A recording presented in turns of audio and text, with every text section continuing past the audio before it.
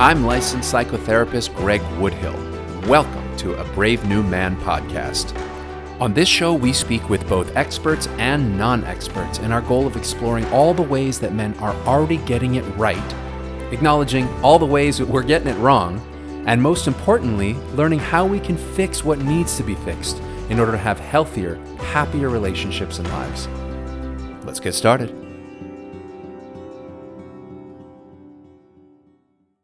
Hello, everybody, and welcome to the podcast.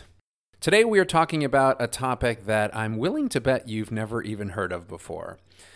Eroticized rage. When people hear the term eroticized rage, a lot of time they think of someone having angry sex or someone raging or beating their chest or screaming while they're having sex. So that's not really what eroticized rage is. It's a lot more covert than that. Eroticized rage is when somebody has taken feelings of shame or hurt or anger or inadequacy, and throughout their sexual development, those feelings unexpressed become wired into their sexual arousal template. So what does that mean? It means that the things that turn them on sexually are an expression of those feelings of anger, shame, hurt.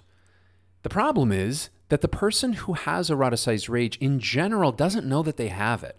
To me, that's really sad, because when we have these feelings under the surface that are painful, one of the best things we could do is talk about them, deal with them, healthily express them, give love and compassion to them, do anything that is going to change them and morph them into these hurtful feelings into actually more positive feelings. When eroticized rage is happening in somebody, they're playing out either trauma or unresolved issues inside of themselves, but they're doing it through their sexual behavior, and they just think it's what turns them on. So they never really question, why am I attracted to this certain thing? And they act it out over and over again, and in many cases, they're actually re-traumatizing themselves because they're not dealing with the feeling underneath. So, does eroticized rage get rid of the anger? No, it does quite the opposite, actually. It compounds it. It festers it. It's like sweeping something under the rug so it can grow mold and grow strong and actually get worse. So today we're talking to Dr. Kate Balestrieri of Triune Therapy Group. She's an expert in eroticized rage, and she's currently writing a book on the topic. And she's going to really share with us a lot of the different ways it happens and what we can do about it. So an example of eroticized rage is a boy who always had a crush on the pretty girls, but those pretty girls never liked him back. And he ends up feeling inadequate, he feels ashamed, he feels not good enough, and through time, I have actually seen men, without realizing it, become very angry at the entire gender that they're attracted to. So there's a bit of a fuck you in there for not loving me, for not making me feel powerful when I needed you to. And then they spend the rest of their lives trying to get back at women, in this case, for not making him feel good about himself when he was younger. One of the ways this happens is, let's say, the type of pornography a man watches. He may love to watch situations where a woman is degraded or humiliated, or where the man in the scene is very dominant and powerful, because he then subconsciously gets to watch the man he always wished he was being powerful and dominant over the woman that he always wished he could get when he was young. And this is important. It may not even be true today that he is inadequate in any way, but back when he was young, it felt like it, so that's what he gets turned on watching today. I've had a lot of clients where when I first introduced this topic of, you may be really, really angry at women, it's a shock to them. They immediately know that that's not true. I don't hate women. I'm very nice. I'm very pleasant. I'm charming. I'm sweet. I hold the door. However, when we really look under the surface at some of those feelings of rejection and inadequacy that happened a long time ago, they see that covertly they've been acting out their anger against that gender for a long time without knowing it. Now, that's exciting to me because that's a place where people can actually go to heal those places so that they can have fun in their sex life and they can be crazy and wild if they want to, or they can make love when they want to, but they're not being controlled by these dark, hurtful feelings under the surface that they're not willing to look at. So anger is really on tap for today. Let's talk about our anger. Let's listen in this conversation we have with Dr. Kate Balestrieri and ask ourselves, does any of this resonate with us or the people around us? We are here with Dr. Kate Balestrieri. Welcome to the podcast. Thanks so much for having me, Greg. It's such a pleasure to see you. And let me tell everybody a little bit about you, Dr. Kate. Dr. Kate Balestrieri is a licensed clinical and forensic psychologist and a certified sex addiction therapist. In over 12 years of clinical experience, she has conducted clinical and forensic evaluations. She served as an expert witness and provided treatment in clinical, forensic, and correctional settings. She's the executive director and co-founder of Triune Therapy Group in Brentwood, California, where she works with adolescents, adults, and couples to address a variety of mental health, addiction, sex, and relationship concerns. And is the co-host of Behind Closed Doors with Dr. Kate and Lauren, a weekly podcast and YouTube series. Dr. Kate has been featured in GQ, USA Today, Epoch Times, Healthy Way, Bustle, Fatherly, as well as multiple podcasts. Thanks so much for being here today. Thanks so much for having me. And wow, what an intro. You shouldn't have. That's right. And that's our time. Let's just start with, what is eroticized rage? Well, that's a great question, Greg. And I think, first of all, the term is really provocative. People hear that term and they immediately perk up their ears and go, well, what's going on there? I think we have a fascination with the word erotic anything. So when we eroticize rage or anger, it's really even more exciting and titillating, pun intended. So eroticized rage is a process by which anger somehow embedded into our sexual arousal template. So let me say that a different way, because it's not just anger that gets embedded. Sometimes it's fear, it's shame, it's rejection, it's abandonment. All of those things kind of wrapped up together get expressed in this kind of sexualized way of showing our anger. So there's lots of different ways that this can show up, and maybe it's easier to give some examples. Okay. Right? So when someone is exhibiting eroticized rage, they're usually trying to level the playing field. So they're trying to create a power balance where they feel disempowered. So they're trying to equalize their standing in a relationship, which happens a lot when we feel one down. We try to go to an even place, and we usually end up overcorrecting and get to a place where we feel one up, and that allows us to feel more equal. So this happens frequently when people feel ridiculed or shamed in their relationships, or they feel like one partner is maybe telling them what to do, or acting in a way that makes them feel small. And they will do things to try and right that wrong or perceived wrong. And that can look like going out and having an affair, or watching porn in the other room when it is a sexualized expression of anger. It can look like flirting or intriguing with other people at the grocery store when you're out just picking up the ingredients for tonight's dinner. It can be subtle or big. And you're saying that is a way that they try to get back at their current partner. Well, that's the second way that eroticized rage shows up, is through retaliation, vengeance, and humiliation, right? But really, when somebody's trying to establish parity, they're trying to express unconsciously the fact that they feel small. And so by acting out their anger in this sexualized way, it allows them to feel big or equal or more in power, which is really key. Why do they feel small in the first place? So often people who act out their anger in these sexualized ways struggle with shame. They struggle with feeling like they're not good enough. And if their partner says or does anything, however intentionally or usually unintentionally, it triggers an old wound that says, you're not good enough, you're broken, you're bad. And so that feels really uncomfortable.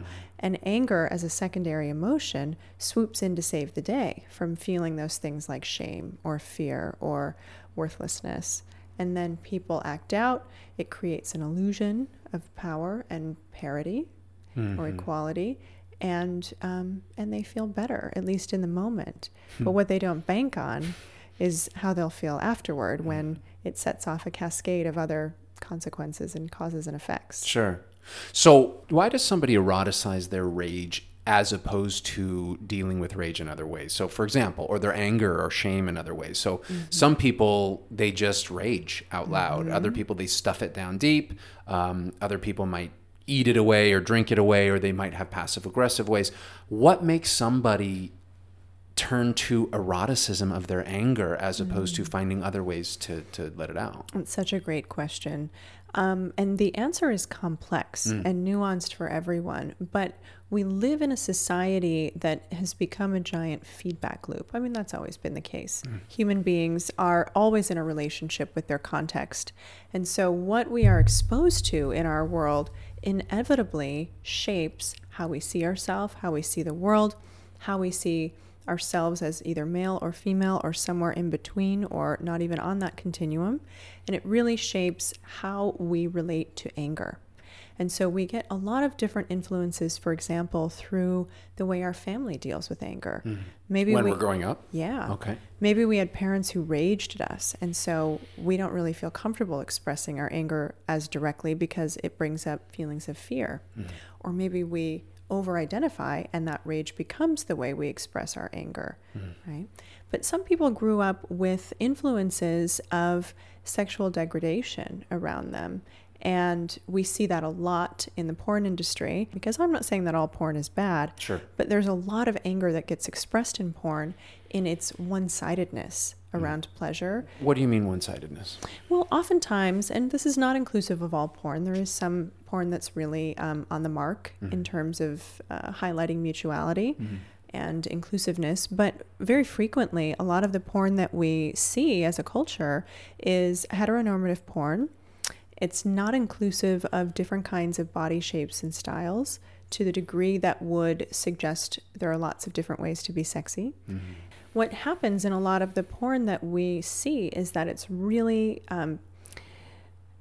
positioned in a way that highlights male pleasure. Yes. And all of the women's pleasure in those kinds of scenes is really directed at increasing the male experience. So it's really one-sided in that regard because there's not a lot of communication with the woman about what she wants, what she doesn't, that really feels like the person is interested in hearing the answer. Yes. Yeah, it seems that the way that pornography has evolved or devolved, depending on who's looking at it and who's evaluating it, it has become far more visceral, far more violent, far more humiliating. And I wonder then with pornography, does that help someone with eroticized rage or does it hurt them? Because I'm thinking of two pathways, and maybe neither are true. One is that a person with eroticized rage is watching pornography. They're seeing very visceral, very humiliating or violent acts, which there's plenty to find out there.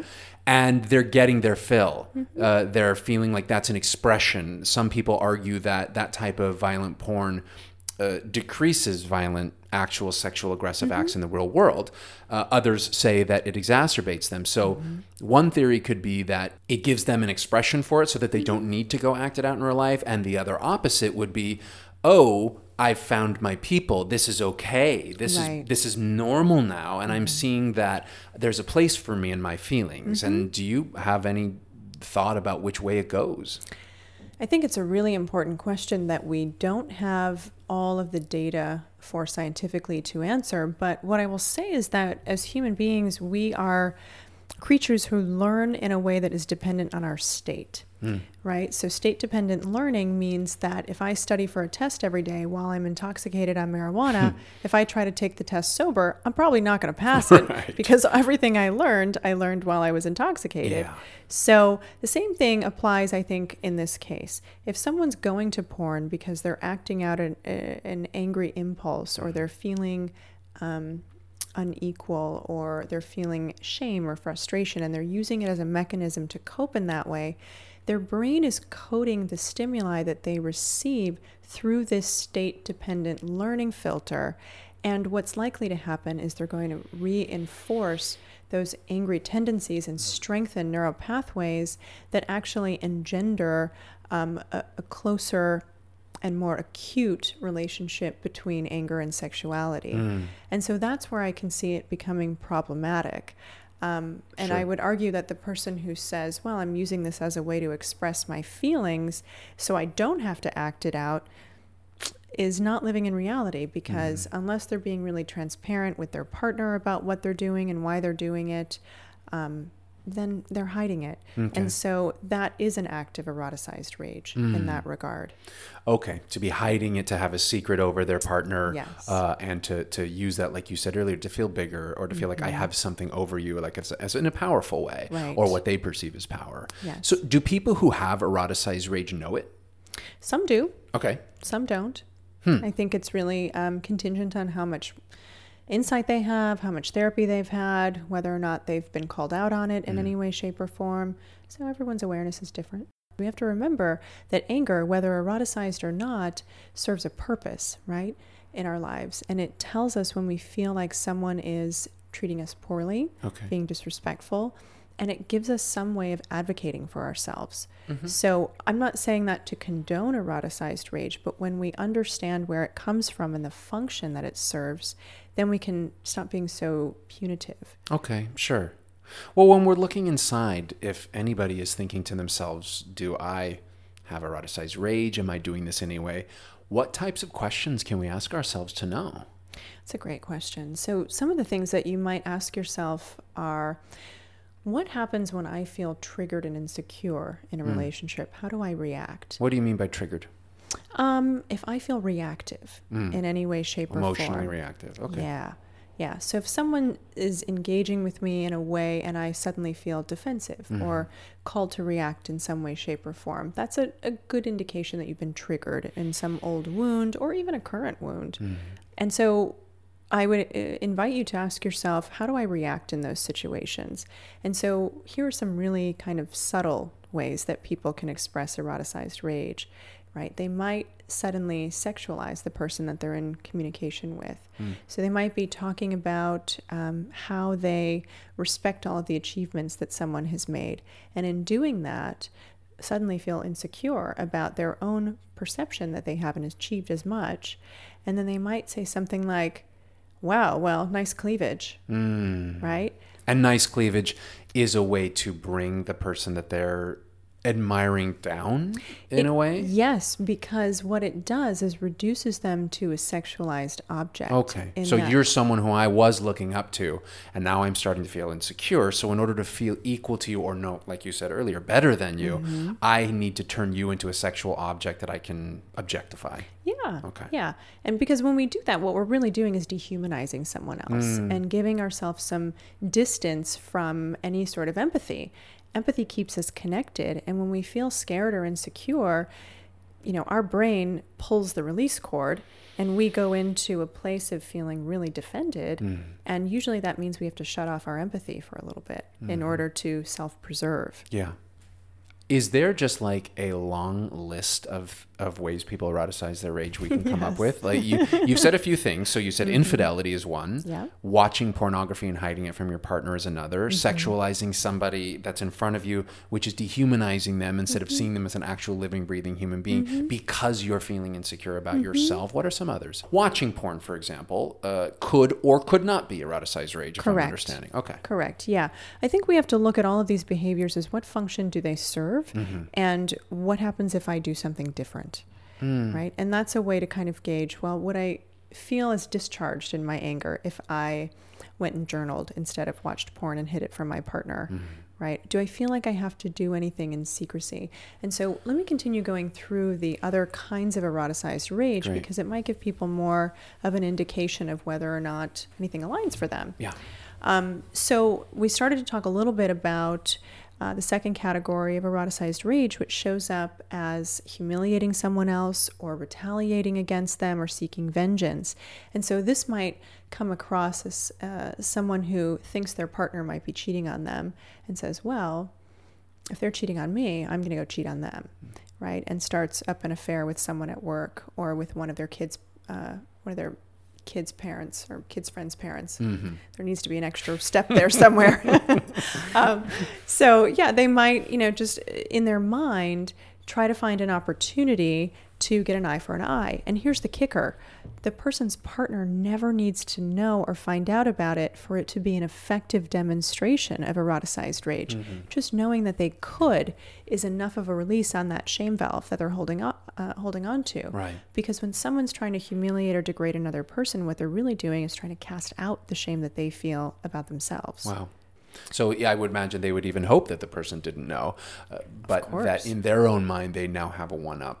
one-up thing happening with that person. That's exactly right. So we see that a lot in terms of people who pick affair partners or intrigue with people that their partner knows, right? That's so an angry act, you're saying. It's a very angry act. It's not, because what a lot of people think or assume, or even I would say plead their own case, is that it's not that I'm angry. It's not that I was thinking I wanted to hurt somebody. I'm just really horny. I'm just more horny than most people. I like sex more than most people. Is that a cop-out, do you think?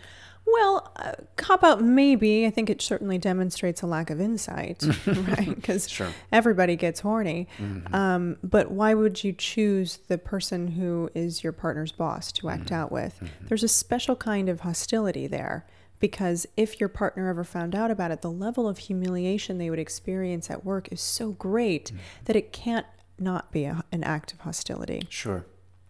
So other types of eroticized rage that you can think of? So there's two other categories in ways that eroticized rage shows up very frequently. The third would be engaging in any kind of act of taboo, right? If we think about it, when we feel helpless, one of the ways that we try and overcorrect is to do something that pushes boundaries or gives us a sense of power and control. And so when we push the boundaries around what is socially acceptable, either in the culture that we grew up in, maybe our religious teachings, whatever laws or social boundaries our community has established, anything that violates that and is taboo adds risk. And so this is an interesting category of eroticized rage, because what's actually happening is the amount of risk that is factored in, and the degree to which someone might get caught is actually the part that is arousing and stimulating for the nervous system. It's not so much the sexual act.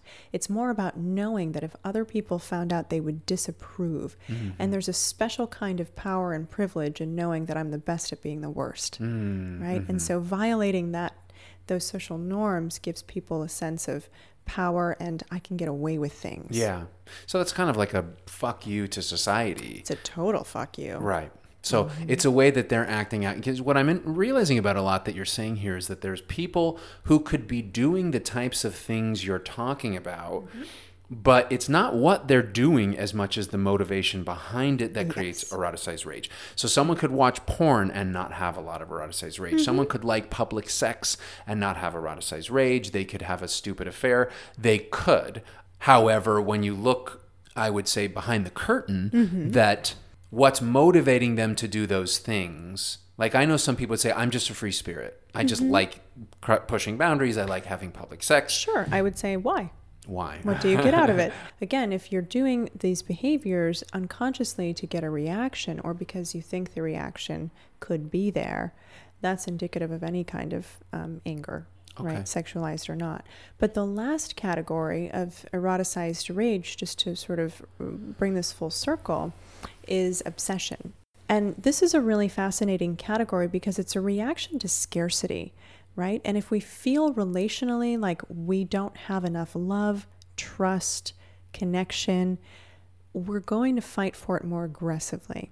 And so best case scenario, this category of obsessive demonstration really is about possessing. Because if I feel like I'm without, I want more and more and more. This is what hoarding is essentially about, right? Feeling scarcity. And so this can take on a sexualized hue, and it can look like stalking someone on social media. It can look like even just ruminating over and over and over again in your mind. Okay, if I'd only said this, if I'd done that, if this person had said this, if I only looked like this instead, if only, if only. That's a type of obsession that is an act of rage. Now, people might say, well, why is that an act of rage? That doesn't make any sense. I'm not doing anything wrong. I'm not acting on it. But what happens is we get stuck in that angry feedback loop and that obsessive feedback loop because ultimately we covet the thing that we cannot have. Sure. And that engenders or is born out of an angry response. It both engenders and is born out of it because it's a really pernicious feedback loop. So worst case scenario, this can look like stalking. It can look like domestic violence. It can even look like interpersonal homicide, in a relationship. So it can be really nasty.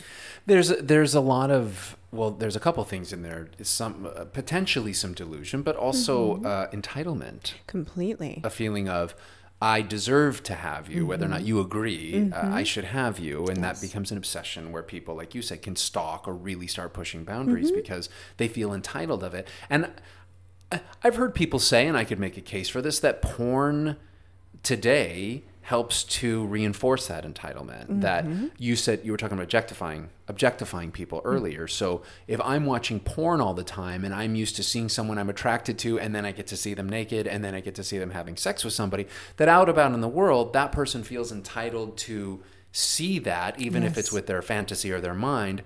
I'm going to ask you kind of like a Sesame Street question here, because you've talked about it in a way, and I'm wondering, what's the difference between someone walking down the street and feeling a strong sexual attraction for somebody else they see, and somebody who has eroticized rage toward a person that they see? That's a great question. So there are a lot of different ways to answer that, really, because it depends on how somebody who is exhibiting more eroticized rage, how they react. There's a lot of different ways that they could react.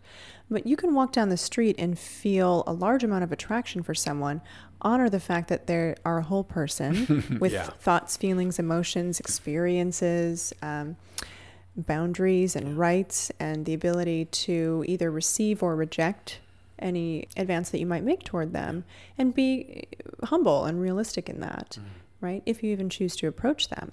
So eroticized rage, from what I'm hearing from you, comes from pain, feelings of inadequacy, shame, hurt, all of those things. And it's a protective mechanism. So I'm going to sexualize it, I think is what you're saying here today, so that I don't have to feel it. Yes. I can make you a sexual object that I want to dominate, so that I don't have to sit with my own inadequacy. Yes, that's a great way to describe it. So then, what do we do about it if we have this? So let's say that there's things that a person says, well, I recognize some of this. I recognize that I do this, that I want to enact this power or dominance or go one up or have, deliberate secrets, and the secret itself is a turn on over my partner. I like watching people being dominated or humiliated. What do they do about it? I think there's a lot of different ways to sublimate these feelings into something more productive. So the first thing I would recommend is that if someone is recognizing a lot of these traits in themselves, it might be time to go hook up with a therapist. Hook up is not the word I would use there. Align yourself with a therapist. Sure. And start exploring what got you to this place. How did your sexual template or your preferences get synced up with shame, anger, fear, or any of these acting out behaviors? Because it's really key to start dismantling that so that you can recreate healthy scripts that align with your value system. But the other thing that I will say is that there are positive ways that people can express this tendency with their partner. So one of the things that can come up is a healthy exploration in the kink world, right? Especially if someone's looking for opportunities to play with power, right? This is a place where people can have healthy communication around it. They can establish boundaries that work for both people. And it allows an opportunity to really kind of tap into some of those power dynamics that maybe could get played out a little bit differently, but with consent and in a way that, allows for debriefing and processing later. So even if it comes from a place of pain and trauma, they can still act that out in a way that's healthy, that's boundaried, and like you said, where they can process it in the aftermath. Yeah, I work with a lot of people who can't be sexually aroused unless there's violence involved in their sex play. Okay. So choking, for example, which, can feel like a very common sex act these days, especially because we see it so much in porn. But that's a pretty violent act. And for some people, it's wildly arousing. I'm never going to say that's a wrong or a bad thing to do. Sure. But if you are doing it without the consent of your partner, or you're watching a lot of porn that exhibits that and you're not talking to your partner about it, it can facilitate a lot more anger. But if you're saying to your partner, like, hey, this is something that really turns me on, are you willing to play around with this with me? It can be a way that people can kind of access and discharge that anger without it creating havoc in their world. Sure. So it becomes consensual, and they are able to experience a relational way of playing with that. Because you said just a moment ago that some people, if it's the only way they can get turned on is if they're enacting some sort of power or humiliation or anger or obsessive act, then that's a good marker for someone to look at themselves and say, okay, that sounds like me. Yeah. This is, I'm pigeonholed now, they might say, into a way of expressing my sexuality that is always full of one-upsmanship, full of needing to be better than or humiliating someone else. Right. So I think it's really key that people who want to kind of reset their brain recognize that they have to give their brain a little bit of a break because it can be overstimulated. And when those neural pathways get really solidified, it takes time for them to decathect. And then we can work simultaneously on building new scripts for other healthy pleasure. What I really would hope that people can get to is an understanding of how they're using sex as a means of acting out anger, as opposed to using sex as a means of expressing pleasure and connection and relational. Even if it's crazy, off the wall, fun, playful, but relational, like you said, consensual. And then I think part of what you're saying as well is that then they can deal with some of those feelings of inadequacy, hurt, shame, guilt, all the other things you mentioned, but they can do it in a healthy way by talking about it, by processing it, by crying their tears, by exploring their past, things like that, as opposed to acting it out unconsciously. Right. Well, that's really the big Achilles heel here, is that anybody who's acting these things out in this sideways manner, unconsciously, indirectly, really just needs to exercise different muscles for more direct communication. But part of what fuels eroticized rage is a fear of intimacy or inadequate skills to communicate. And so it's, if you think about it in terms of like a way of being passive aggressive, when the rage becomes eroticized, it's an opportunity to really, look more inward and think about, how can I be intimate in a way that feels safe, in a way that allows me to open up and be seen and be authentic. But that takes work, and it takes, a lot of exploration, because as you said earlier, eroticized rage is a defense. And so first we've got to recognize, what are we being so defensive about? Right. So we're protecting something on the inside we don't want to look at, and we certainly don't want anyone else to see it. So I don't think that men who are conditioned away from their feelings are monsters. I think that they are people who have adapted to the expectations of their environment. And so it's wildly courageous and scary to look in the face of all of that pressure and say, I'm going to do something different. And unfortunately, that is the antidote. I shouldn't say unfortunately, but it's unfortunate in the sense that you have to go against what you're taught. You might get pushback from other people in your world who aren't ready to self-examine in that way. But real healing comes from building connections and from breaking out of those chains that prevent you from having real connection and intimacy and authenticity.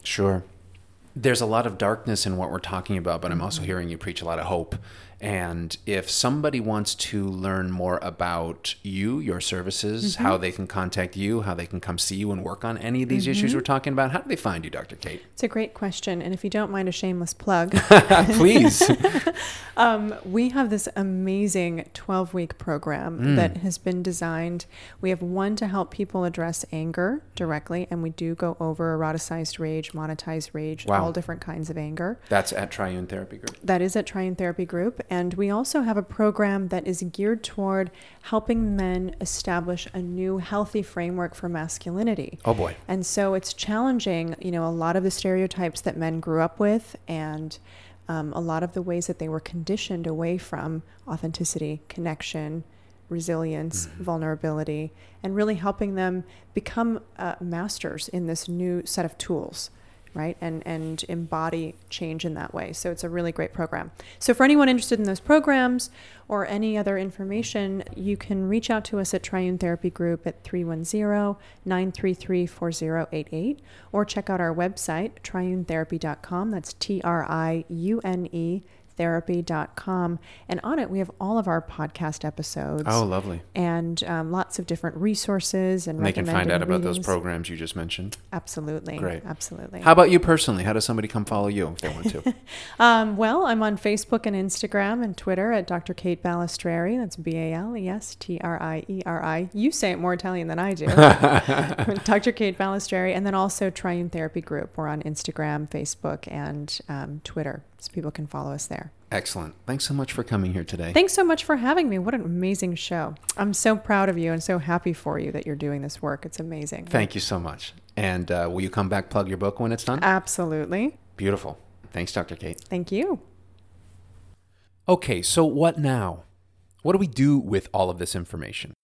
First of all, remember, we're talking about all these topics in order to reduce shame, not to create it. So if any of this resonates with you, good.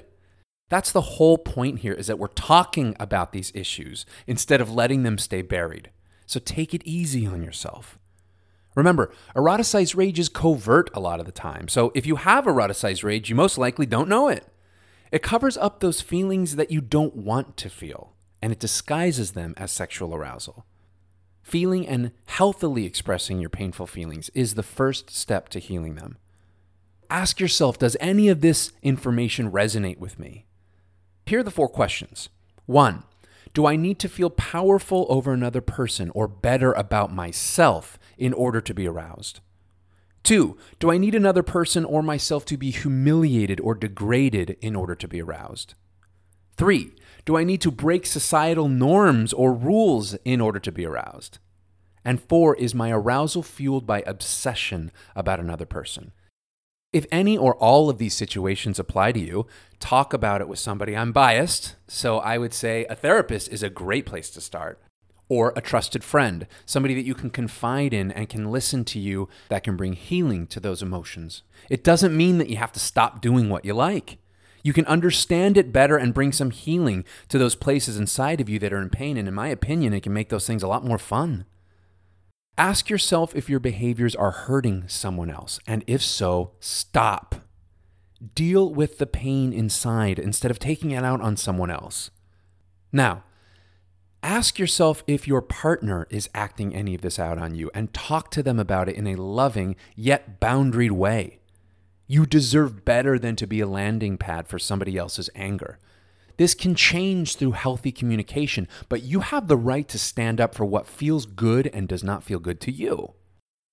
Finally, none of this is supposed to make your sex life more boring. Have fun, great, crazy sex if you want to.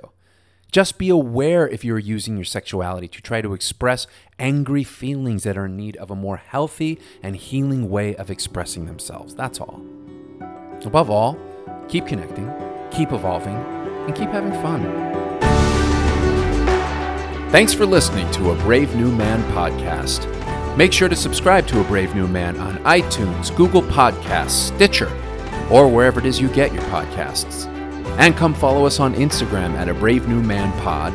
That's A Brave New Man POD for updates on the show and our daily words of wisdom. See you next time.